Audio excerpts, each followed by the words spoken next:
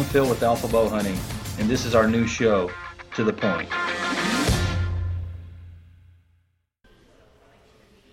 All right, welcome back to another episode of To the Point. Phil Mendoza here with Bo, and the topic of the show is going to be all about new bow selection, right? So a couple things just to give you, if you're not familiar with No Limits Archery here in Denver, what we try to do when customers are looking for a new bow is take a lot of the bias out of it, right? The marketing, the propaganda, the things you see on the Crush hunting show or whatever, right?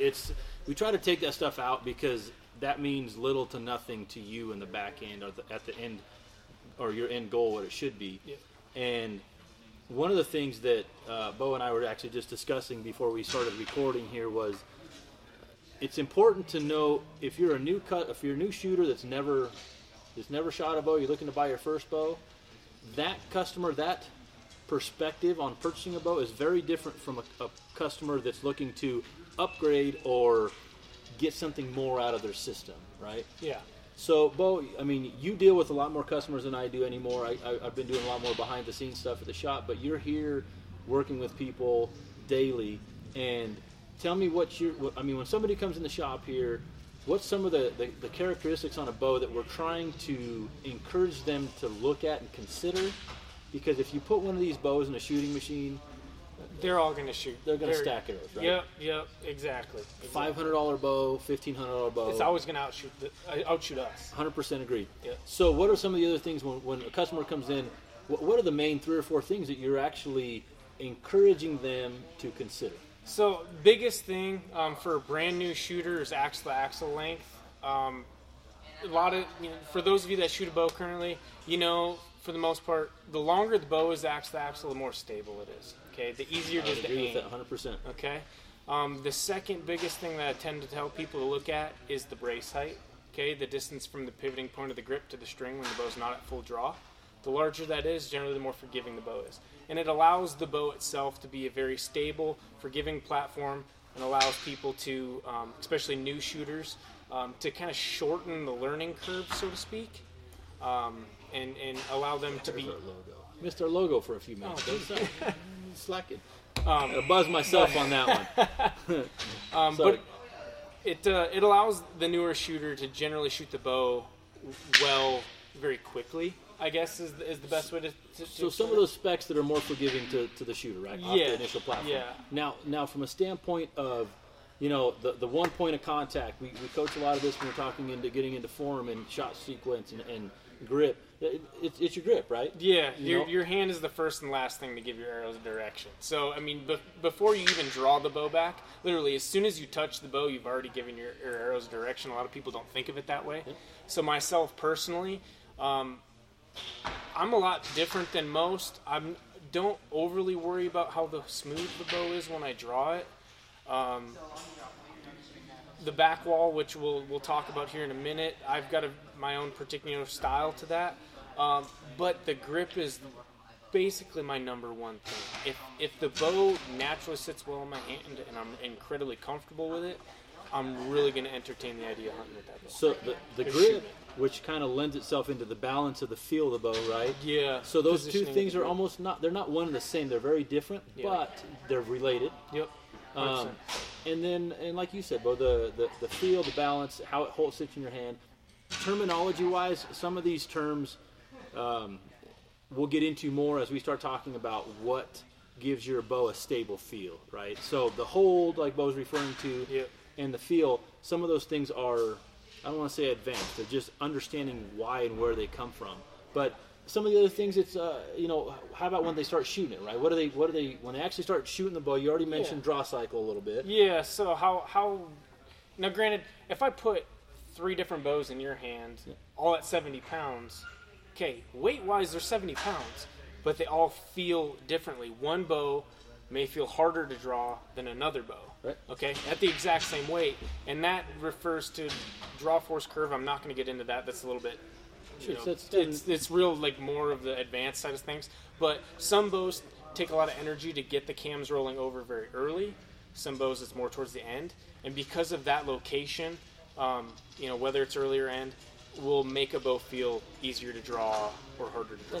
And there's not a right or wrong answer, because like what Bo was talking about, he personally puts that draw force, or that what it feels like to draw the bow back, lower on the priority level. Yeah. Focuses more on grip and balance. Okay. Yep. Somebody else, maybe they've got a shoulder issue, and their primary reason for the new bow is specifically that, right? I need it to be smooth on the draw cycle all the way through. Yep. So those characteristics, there's trade-offs. The smoother a bow is, typically you're losing a little bit of performance. Typically, not always. Yeah. But and then on the flip side, the more aggressive it is, usually it's because it's storing more energy and it's going to give you a little more performance. and when we're saying performance, we're not saying specifically like arrow speeds, or excuse me, energy. When we say performance, one of the aspects. It's one of the aspects, but we're not. When I say this bow doesn't have the same performance as another bow, it doesn't mean it's slower or less accurate. It just may be. What's the best way for me to explain it? Like I said, it's complicated, but it's very complicated. One of the components of it. Yeah. So that's the thing with compound bows and archery. If you're a new shooter looking to get into a bow, I would say that look at less of the sexy things, right? This bow is IBO is this or it's that. Get the bow in your hand, feel it, see what it feels like. You need to be able to shoot a bow. If you can't get to a pro shop or wherever you're going to demo shoot bows and they don't let you shoot them, find a place that'll let you shoot them. You're spending anywhere between $300 and $2,000 on a bow. You need to be able to cycle it, see what it feels like, see what it sounds like. Yeah. Is this bow really loud? Now, things to take into account.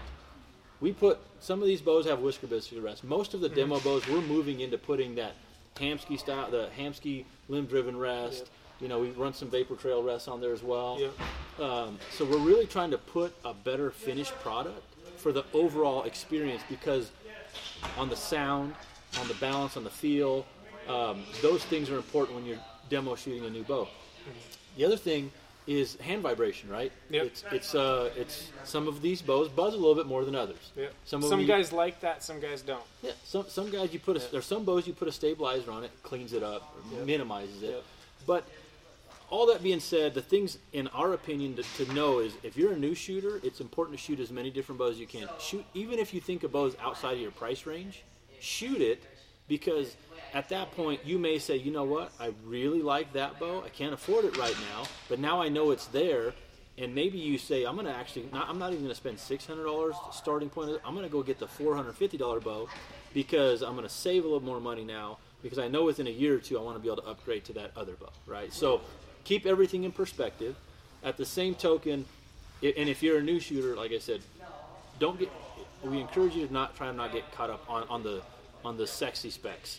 Feel, draw cycle if that's important to you, noise, weight, balance, all those things. So now we take it into the second step.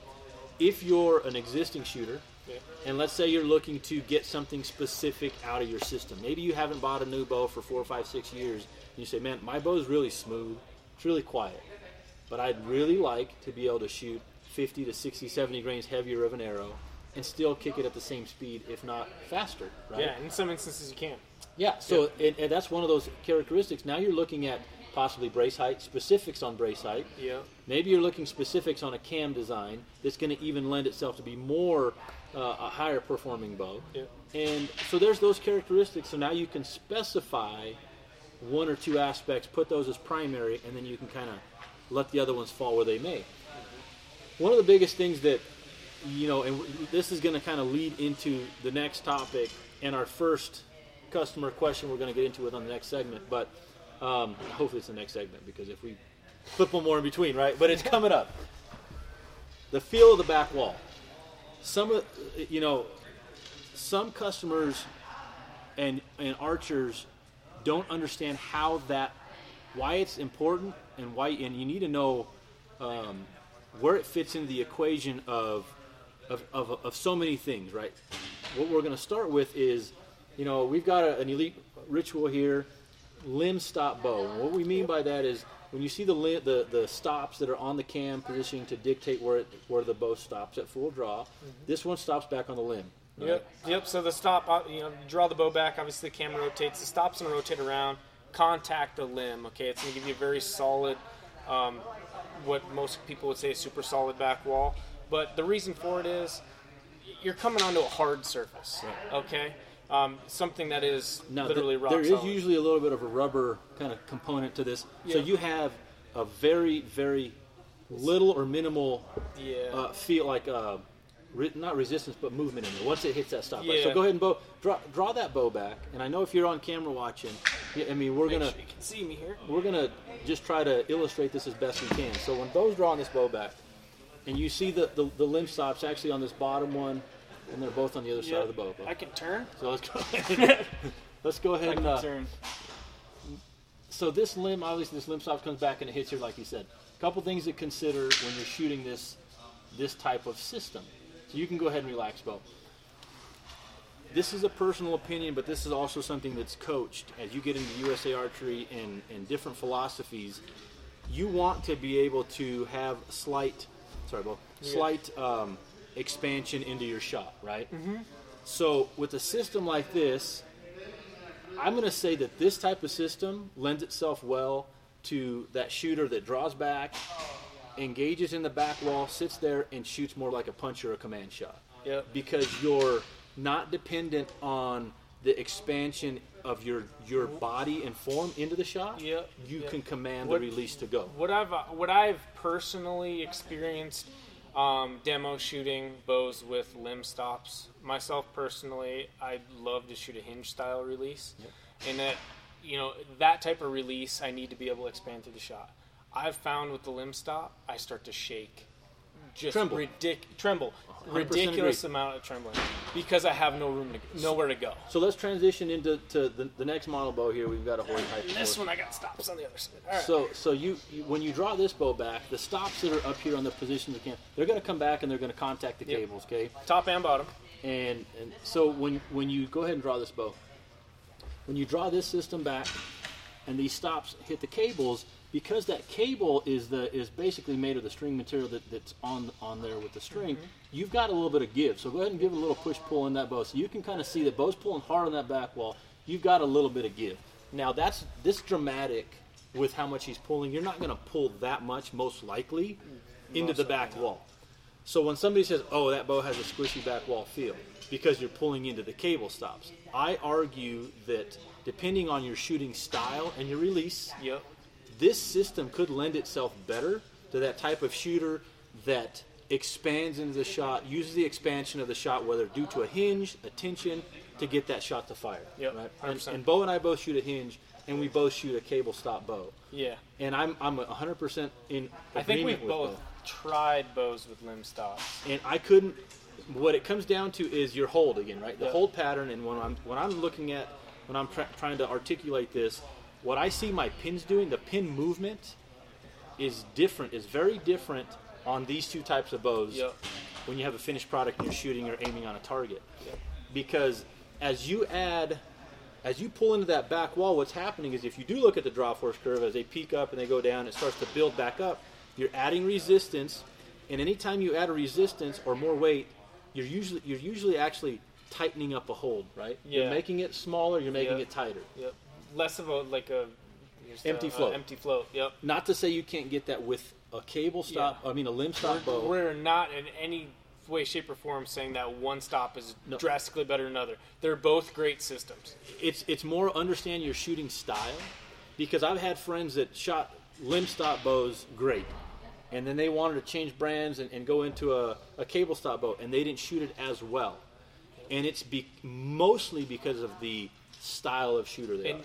What I would suggest for a lot of you out there as well, if you already have a bow that has both options, and some bows do. Some bows you can run a limb stop and a cable stop together independently. Try it all. Try if you already have that bow and you've been shooting it with limb stops for a year. Put the cable stops in it, pull the limb stops off, and try it. Because you may find that one lends itself better than the other. And even accuracy-wise, because it's not so much necessarily just the feel. Maybe even the feel and just getting your shot to go off is smoother, or it's more consistent, and maybe it translates into accuracy. One more thing that I want to touch on here, as we start progressing into new setups. You go into demo shoot a new bow, you want to get a feel for stuff. Obviously, like I said, these are some of the features, some of the things that we try to teach the shooter, the new shooter or existing shooter. and help them walk them through their decision-making process. The holding weight of a bow is very important, and that's going to lend itself into the next topic. The difference that you got here is both systems can be modified slightly for holding weight, right? Some have different modules. Some with the limb stop, you can rotate the limb. The thing is, and again, as they let certain bows lend themselves better to certain style releases, in my opinion. That's an opinion, but I think most of us are on the same opinion. I agree with that. I agree with that. Here's another characteristic to think about.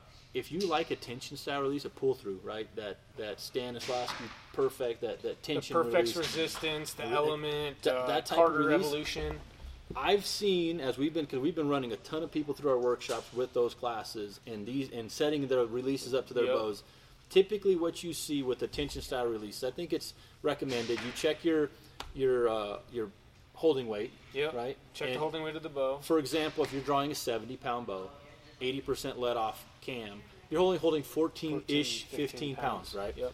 You set that tension release to go off about 17, 18 pounds, in that range, depending. Depending upon the person. And depending on the limb style, the style of stops on the bow. A cable stop style bow, you can set it in that 2.5 to 4 pound range over usually as a starting point. Yeah. In that, and obviously as the poundage is lower, then obviously you're not going to give it as much of an increase. But I've noticed on a limb stop bow, you almost have to set it 4 to 5 pounds heavier to start. Because as soon as you hit that back wall, when you see what a draw force curve as it peaks, dips into the valley, with the limb stop, it builds quickly. Yeah, incredibly quick. I mean, it's almost instantaneous. You get back with the tension style release and you engage in your anchor point and you release that safety. If there's not enough tension on the spring to hold the holding weight, shot goes off, fires. What you're gaining with a limb stop bow is it builds poundage. Yep. So in some cases, that's why I say a tension release actually lends itself easier to learn. I'll say that, right? Maybe it's easier to learn on a cable stop bow. I think a lot of that has to do with how fast that poundage builds. It's a very gradual build, so you can feel you can feel the shot. You can feel it transition. Correct. Okay, from just your standard holding weight at full draw and at anchor, and then slowly feel that build as you're engaging the shot, engaging your shoulders in the shot. Where in a limb stop bow, because it builds so quickly, in my opinion, when I've tried it, I feel like as soon as I start trying to engage a shot, it's instantly gone, and I don't feel that transition, which makes it kind of, in my opinion, hard for me to learn because I can't feel it. Yeah, and it's that one component that the stop is giving you that back wall feel, solid back wall, soft back wall, whatever. I think realistically, guys that have been shooting for a long time with a limb stop, they shoot a cable stop bow and they're going to say it's soft. Yep. When in all entirety, there's some cable stop bows out there that, in my opinion, have a very soft back wall, but most of them are more than adequate. And here's the other thing to consider too. Obviously, you start talking about adding. There's things that you can do to modify a cable stop bow. How it feels. To see how it feels, and this is something that really I think we do a good job of is trying to help explain people is some of those characteristics, because the leverage point, which is a stop against the whatever component, the limb or the cable, obviously you have less variables on a limb stop bow. It kind of is what it is, right? Yeah. You've got the stop position to move to adjust it. Yeah, advance the stop forward for more holding weight, back it off for less holding weight. You but can the tweak, wall itself will always be as hard. Correct. I mean, you can tweak cam rotation slightly, but at the same time, and all that's you can affect your holding weight a little bit. But at the end of the day, you're still a limb stop bow, right? Yep, always. On the cable stop bow, like Bruce said, you can actually, you got some other leverage points. Yep. And they're aftermarket draw stops. That's one thing, right? What about if somebody's looking for more holding weight, and let's say that the strands on a cable are 24 strands. You can get custom strings built at 26, 28 strands, and add tension, add lateral tension. So as it's pushing on that cable, you add strands to that. It adds strength and rigidity, and you've got more. Harder back wall. You got a harder back wall. You've got more holding weight, right? Yeah. So there's things that you can do, but a lot of times people don't know how to ask the right questions, and they don't actually know what's causing this feel, or that what I'm seeing in my pins is causing that, right? This equals that. And that's where there's questions that are intimidating in archery. Yeah. And we would like to hopefully break down some of those issues by talking about them. If there are things that for us, it comes second nature because we know we've worked on it. We know how to tweak our own system, and we build our own bow to our own personal liking. At the same token, if you don't know how to get from point A to point B, you know that something's not right. There's things in a bow, on a brand new bow. Nothing wrong with a brand new bow, right? It's supposed to be perfect Fresh out of the box, right? yep. But we'll sit and monkey on things and tweak it and add some rotation, or maybe one stop's advanced a little bit more than the other, or whatever the case is. Yeah. There's things you can do to modify that back wall feel. And go ahead and wrap up with the last kind of topic on this to close out this episode. Yeah, I mean, well, kind of going back to adjusting the bow and how it feels, I don't remember the last time I've grabbed a bow fresh out of a box and just set it up and shot it that way. Yeah. I've always changed something. Sure. And it's because I do know what I'm looking for in the feel. Now, for guys out there that don't know 100% what they're looking for, obviously, like I said, if you have a bow that has both stops, use both stops. Try them both. In some instances, maybe on your next set of strings, if you have the ability, add a couple strands. If you're going to do a custom set, the possibilities are endless. I mean, you can, short. We didn't even say it. Talk about it, but in some bows that use cable stops, if you want more holding weight, you can short peg it. Yep. Which I'm not a huge fan of. Phil's done it in the past, and it's worked well for him. But I've done it on a lighter poundage bow, like on a 60 to 65 pound target bow, that I wanted that certain feel. Because I personally, my hunting bow that I set it up for a specific feel on the back end that's directly related to my holding weight. I do the same. That's why a lot of the times my hunting bows have been getting kind of higher and higher in poundage. As let-off has been getting higher, the let-off's been getting higher, yeah, without doing like a drastic alteration to the bow. I've just kind of, now I'm not going to say that shooting more draw weight doesn't suck sometimes. Yeah, I've got a couple, 80-pound bows. Some of them are drawn a little heavy, and at the end of the day, sometimes it's just you shoot that bow. Eventually, it gets to the point where it's just not as fun. But the holding weight is what I was looking for, and it really bumped up my accuracy. And I would rather deal with a little bit more draw weight personally to have the hold where I need it to be and have the accuracy that I want. And I'm going to be. I've said it before. I think I wrote it in that first booklet I wrote with Targeting Buck Fever.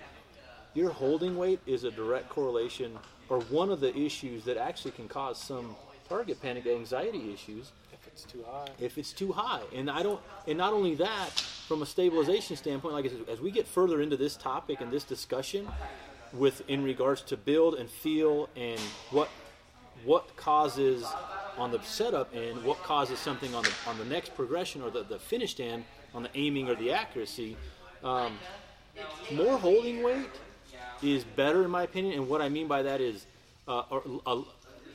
more let-off is not necessarily a good thing. You see some of these bows coming out at 85 to 90% let-off.